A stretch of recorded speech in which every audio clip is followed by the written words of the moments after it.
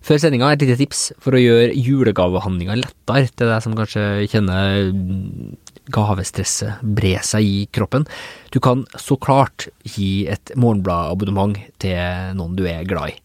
Men det er jo ikke alltid at den har hjemmeadressa deres i hodet. Derfor så har vi forenklet prosessen. Du kan gå inn på morgenbladet.no/pod, altså morgenbladet.no/pod. Der fyller du inn ditt navn og din adresse, og velger hvor mange måneder du ønsker å gi bort Morgenbladet. Vi sender deg et gavekort i posten med en verdikode på. Den som får gavekortet velger selv når han eller hun ønsker å starte opp abonnementet sitt, og hvor de vil ha det sendt. Det blir jo ikke lettere enn det. Bare gå inn på morgenbladet.no/pod, altså. Nå til sendinga. Hva er den viktigste musikken, litteraturen, filmen og kunsten fra 2017? Vi anbefaler årets beste kultur. Men først, professoren på YouTube. Jeg heter Askild Matre Aasarød, dette er Morgenbladets podcast. Har du sett bildene forresten? Nei, men jeg hørte at de var overhørt at noen sa at de var bra. Ja, det er så gøy. Ja. Hvor det er bare sånn der, han er i Toronto, men PS, vi har fått lov til å komme hjem til han, og han har fulgt med, han har veggmalerier av gammel sovjetkunst på veggene sine, liksom. Så han sitter og så sånn, ved siden av arbeidsplassen der han sitter og fører denne krigen, så har han et panserstort maleri av sovjetiske revolusjonære som er på vei til å bli henrettet, og jeg bare... That puts you in the mood. For et par uker siden så skrev kommentator her i Morgenbladet Martin Gjedde Dahl om en kanadisk psykologiprofessor med navn Jordan Peterson. Martin var sågar her på podcasten og snakket om han. Du finner den samtalen tilbake i episode 120. Martin omtalt Peterson som en slags sånn farsfigur for alt-light, altså den litt bredere delen av den digitale høyresida, en forkjemper for ytringsfrihet og en sterk motstander av såkalte social justice warriors, sosiale likhetskrigere, kanskje vi kan kalle det på norske nedsettende betegnelser for folk som kjemper for feminisme, transrettigheter og snakker mye om hvordan man skal omtale forskjellige identitetsgrupper. Han mener sånne social justice warriors har tatt kontroll over hvordan man kan ytre seg, blant annet på mange universiteter i Vesten. Peterson har gjort seg særlig kjent med en rekke YouTube-foredrag, men også som sagt som en slags nesten sånn sjelefrende for mange, særlig unge gutter og menn som har vokst opp på internett. Martin sin kommentar, den ble møtt med ganske intens debatt. For å finne ut hvorfor denne mannen vekker så mange motstridende følelser, så kontaktet journalist her i Morgenbladet Hanne Østli Jacobsen Peterson selv for å få til et intervju. Du kan lese hele det intervjuet i ukas avis, men du skal få en smakebit av det her også. Vi kan starte med å la Peterson forklare hvorfor han tror han har fått en så stor digital tilhengerskare. Look, you got to think, why would a relatively obscure Canadian academic discussing compelled pronouns for this tiny percentage of people possibly be of any interest to his own country for 14 months and to a large degree, a surprising degree at least, to people in Norway and Sweden and the UK and Australia and New Zealand and Germany and Israel, and like it's crazy. And the reason is it has nothing to do with transgender pronouns. That's just look, there's lots of situations. Imagine you're having an argument with someone you love and you can't figure out what you're arguing about, which is, so you're both at each other's throats. And and it's over some little thing, maybe one of you said a little thing that's wrong at the dinner table. And all of a sudden, poof, you're taking your whole damn relationship apart. You go back 20 years to find out every single mistake you've made in the whole relationship. There's something under the surface brewing. And that little argument is tapped into it. And then you spend the next 3 hours, in a fit of emotions, just trying to understand what the hell the argument is about. Mm-hmm. So what's the underlying thing we're tapping into here? We're tapping into the proclivity of the radical left to categorize people as groups and to make that paramount. But more than that, that's one of them. More than that, we're tapping into their expressed desire, and this is no secret, to undermine and overthrow the oppressive patriarchal structure of Western civilization, which is precisely what they advertise. And they're serious. It's dead serious. It's no game. You know, people tend to do what they explicitly say. And the ethnic studies pseudo-disciplines and increasingly the humanities as a whole have as their presupposition that Western culture is nothing but basically an oppressive tyranny that's derived all of its power, wealth, and influence from robbing the poor, essentially the poor and the oppressed, and that it should be dismantled right down to its fundamental building blocks and replaced with this idiot utopia of a sort that has already been experimented with in the Soviet Union and in Maoist China and in Vietnam and in Cambodia and in North Korea. It's the same set of principles that's resulted in the deaths of tens of millions of people. So that's why it's drawing attention. It's part of this underlying culture war that is really not going particularly well. Ja, vi lever altså i en stor kulturkrig som på ingen som helst måte går bra. Hanne, du som har snakket med Peterson, han en dyster mann? Ja, han er litt dyster, eller han er preget av å ha stått i krigen nå i 14 måneder, fant vi ut at det hadde pågått siden september i fjor. Da. Og da hadde YouTube-serien hans startet, var det? Ja, eller han er jo en av de få liksom, akademikerne som har valgt å engasjere seg i nye medier. Lenge før dette skjedde, så han hadde en stor kanal på YouTube og lagt ut masse av sine forelesninger der. Men så er det et år siden da at han valgte å bruke den også som politisk talerør, eller en politisk plattform, for å ta til orde mot såkalte kjønnsnøytrale pronomen. Altså vi har hen, ikke sant, på norsk. På engelsk så har man ganske mange flere. Og han valgte å lage 3 videoer hvor han river fra hverandre et lovforslag som omhandler beskyttelse for en type grupper med andre kjønnsidentiteter enn ren cis-mann og cis-kvinne. Og det startet en stor debatt, og gjort at han da ble en skikkelse som mange etter hvert trakk mot da. Ja, og ikke sant, og det er sånn fascinerende fenomen hvor hvis du først blir oppmerksom på Peterson, så du ser at han er ganske stor, men man kan veldig fint leve i en boble hvor han ikke berører verden din i det hele tatt. Det kommer an på, han har nesten bare mannlige tilhørere, for eksempel. Altså, han har et selv publisert tall på at det er rundt 90% som er menn. Til oss nå sist, eller nå denne runden her, så sa han at det var kanskje 80%, så ja, men det er veldig lett. Hovedsakelige menn, ja. Mange hovedsakelige menn, men det er lett å ikke treffe på han med mindre du oppsøker han, for han har jo et veldig spesielt budskap. Men så han jo også en underlig, jeg vet ikke om så kaller han en lederskikkelse, sånn som Martin Gedal kalte han en slags lederskikkelse for alt-light, altså ikke nødvendigvis den mest ekstreme delen av den digitale høyresida, men for den delen av høyresida som vi har sett blomstre opp i det siste, men som vi har i stor grad sett for oss, i hvert fall har bestått av unge menn foran dataskjermer, mens det her jo en professor i tvil, mer eller mindre.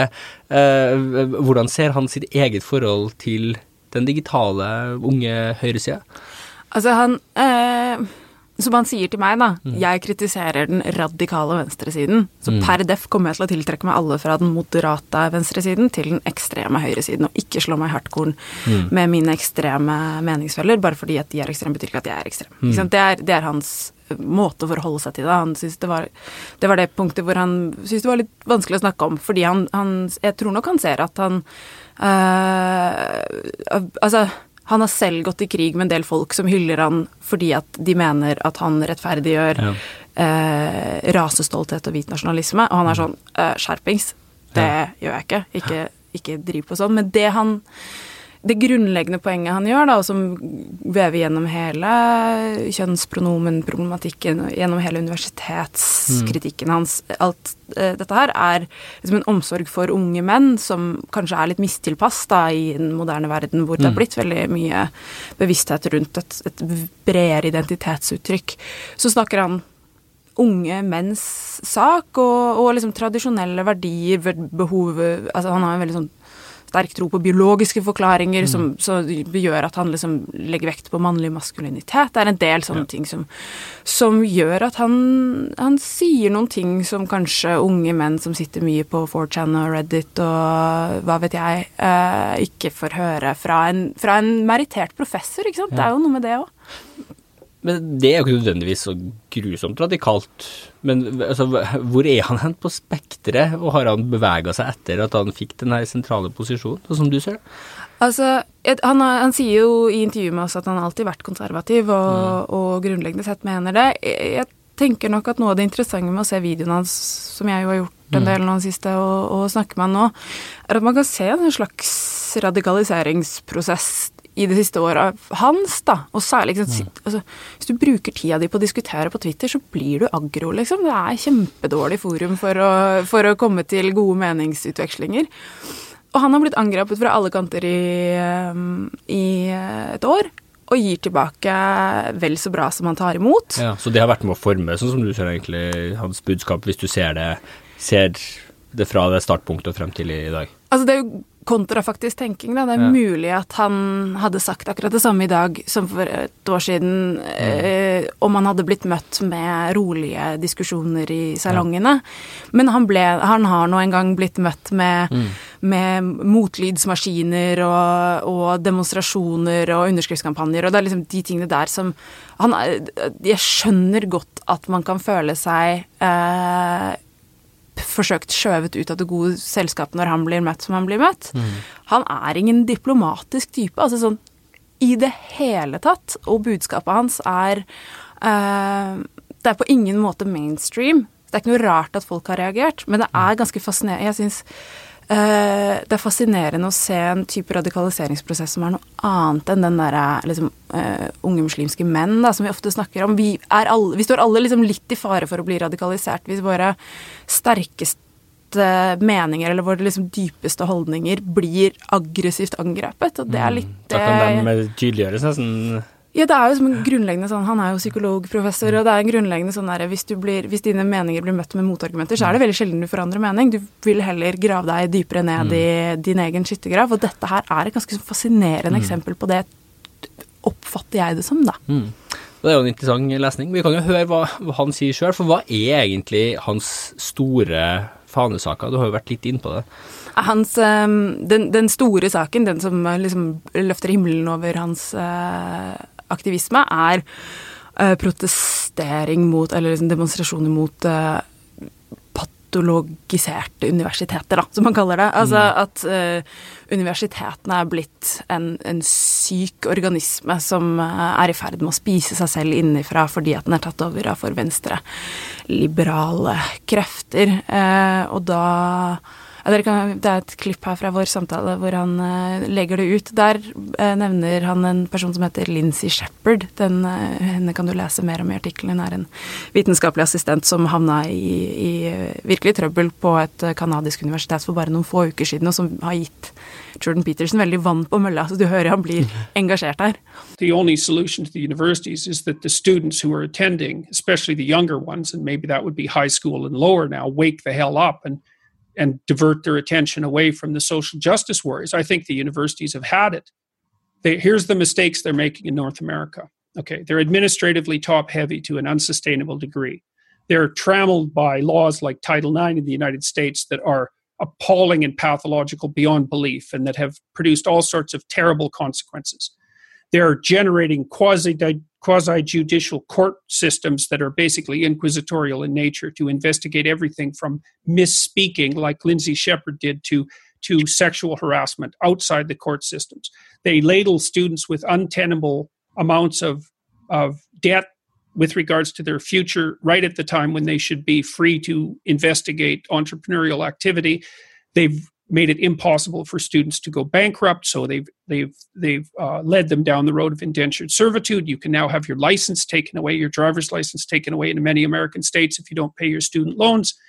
The humanities have become intolerably corrupt. They don't teach people how to think critically. They don't teach them how to write. They don't teach them how to read. They don't teach them how to think. And the bulk of the humanities are possessed by those ideological disciplines, and the people who hold those views are tenured and secure and will be there for the next 20 years. So as far as I can tell, there's no hope for the universities. I think what will happen is they're going to be replaced so rapidly by technological innovation in the next 10 years that it'll make people's heads spin. And I'm working on a plan right now to start an online university, a humanities university that'll be blockchained and that won't have any central administration and that won't be prey, I hope, to any of these underlying forces. Det var altså professor Jordan Peterson, både hans analyse av hva som gærent med universitetene, og ikke minst løsninger når universitetene da muligens slutter å eksistere, eller i hvert fall går til grunne. Du kan lese, du som hører på, kan lese hele intervjuet med Jordan Peterson som han har skrevet i avisa den uka her, finn både på nett og på papir. Tusen takk for praten du, Anne. Selv takk.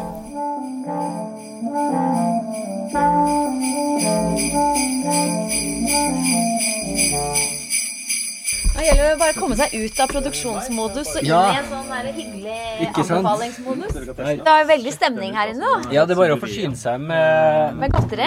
Det blir mer og mer jul i rommet her. Herregud, her det så julete. Ja. Det du, eller, som har vært og kjøpt tre? Nei. Altså, hver gang jeg kommer hit, så har folk stua forskjellige juleting lenger og lenger inn her, for det er åpenbart at jeg mener at her kan det lagres. Som dere ser, så har vi bare 3 mikrofoner. Ja. Det er fordi vi har veldig sjelden. Det er bare denne gangen liksom, i året vi mer enn 3. Ja. Så vi får dele litt broderlig og søsterlig. Jeg kommer til å lene meg litt inn der. Skal vi snakke i den da?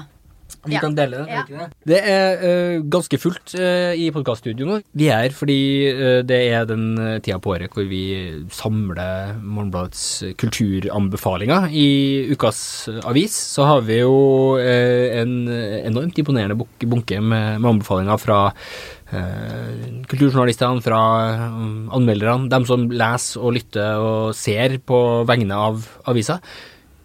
Akkurat nå så er jeg her med kulturredaktør Anne Farsetås. Hei. Hei. Marius Lien, kulturjournalist. God dag. Og redaksjonssekretær i kulturavdelingen, Espen Høgli. Hallo. Hei alle sammen.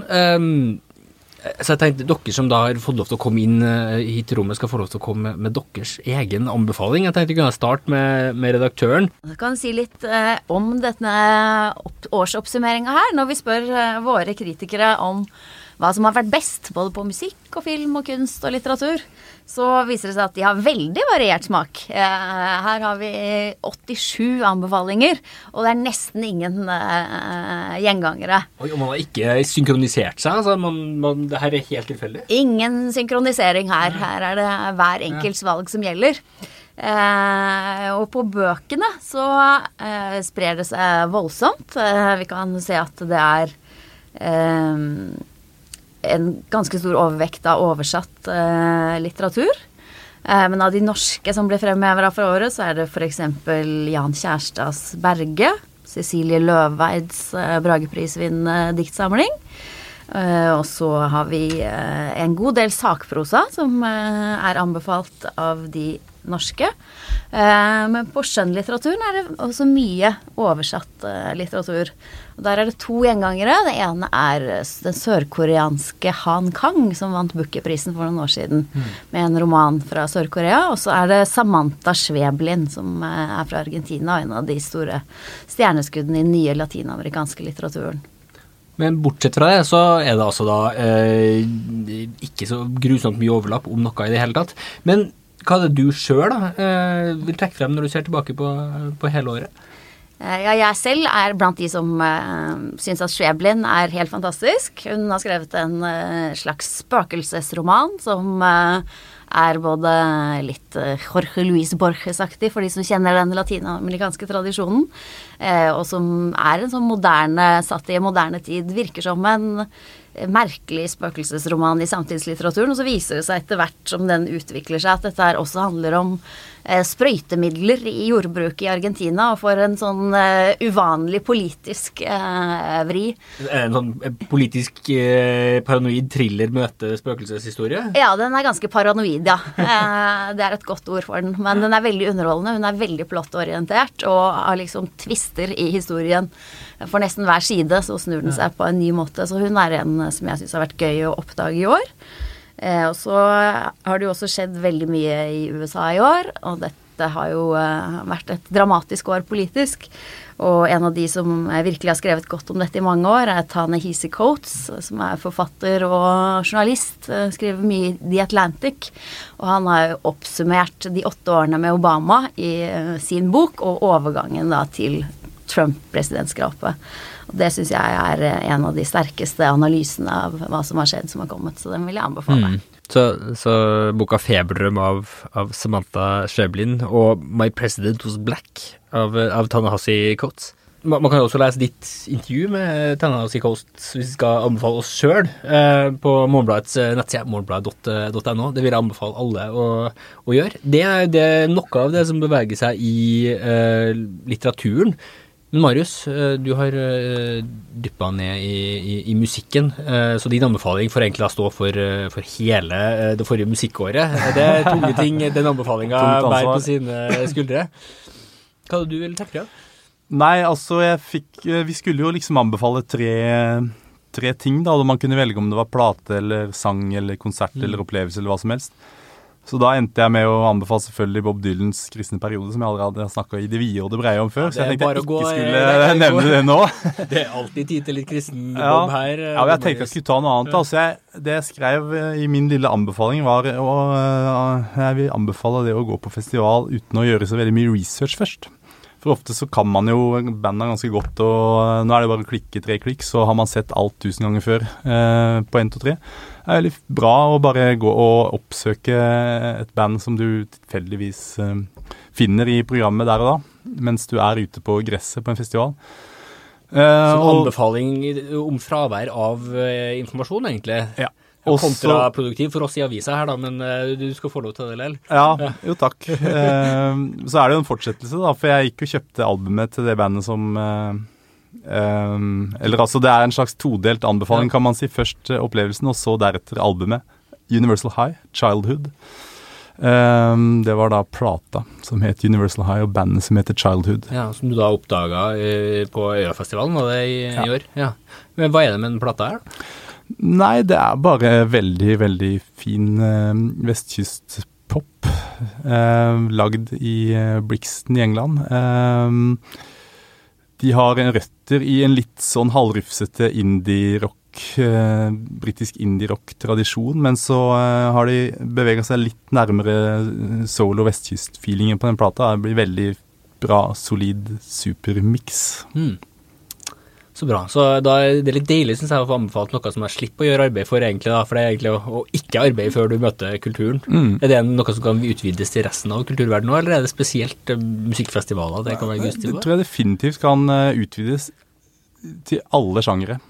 Det alt for mange som bare forbereder hva de skal si før de går på et eller annet, og så har de bare hele skiten line up.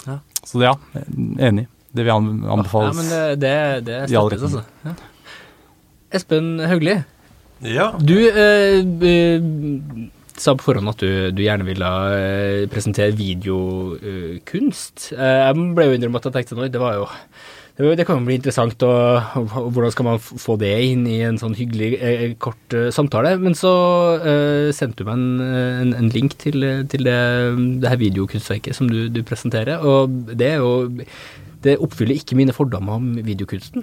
Hva det du anbefaler? Det var overraskende for meg også da jeg skulle sette meg ned og finne ut årets 3 kulturelle høydepunkter, at det var faktisk 2 videokunstverk og en bok.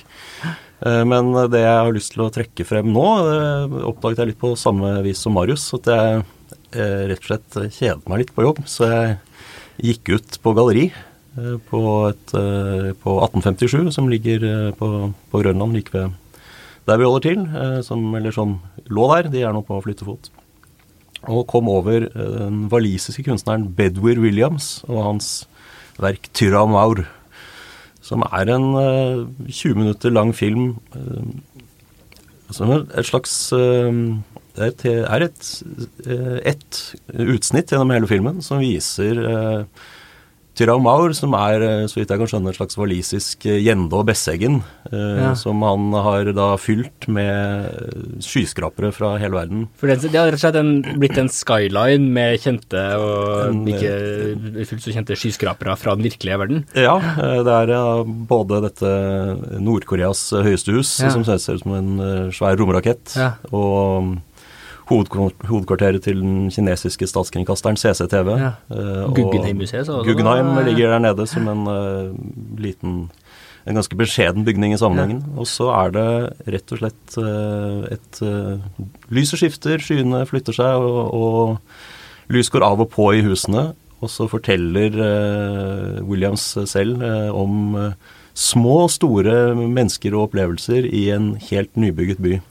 Fra det utrolig pinlige øyeblikket, som han sier, der noen står på bredden og sier, her skal jeg bygge en by, og til folk da flytter inn med sine pianoer og sojasausflasker og intriger og ambisjoner. Ja, for det handler jo litt om, så vidt jeg forstår, om når en by får en historie, egentlig. For det første som sies i det lille historien som går over den her timelapsen, som det var det heter på godt norsk, av et døgn i den her nye byen, at noen skriver en sang om den. Og så som blir en stor hit, som folk synger når de litt fulle. Men musikkritikerne i hovedstaden sier at dette var en veldig sentimental sang, og byen fortjener det ikke. Det burde heller skrevet en sang om den byen jeg bor i.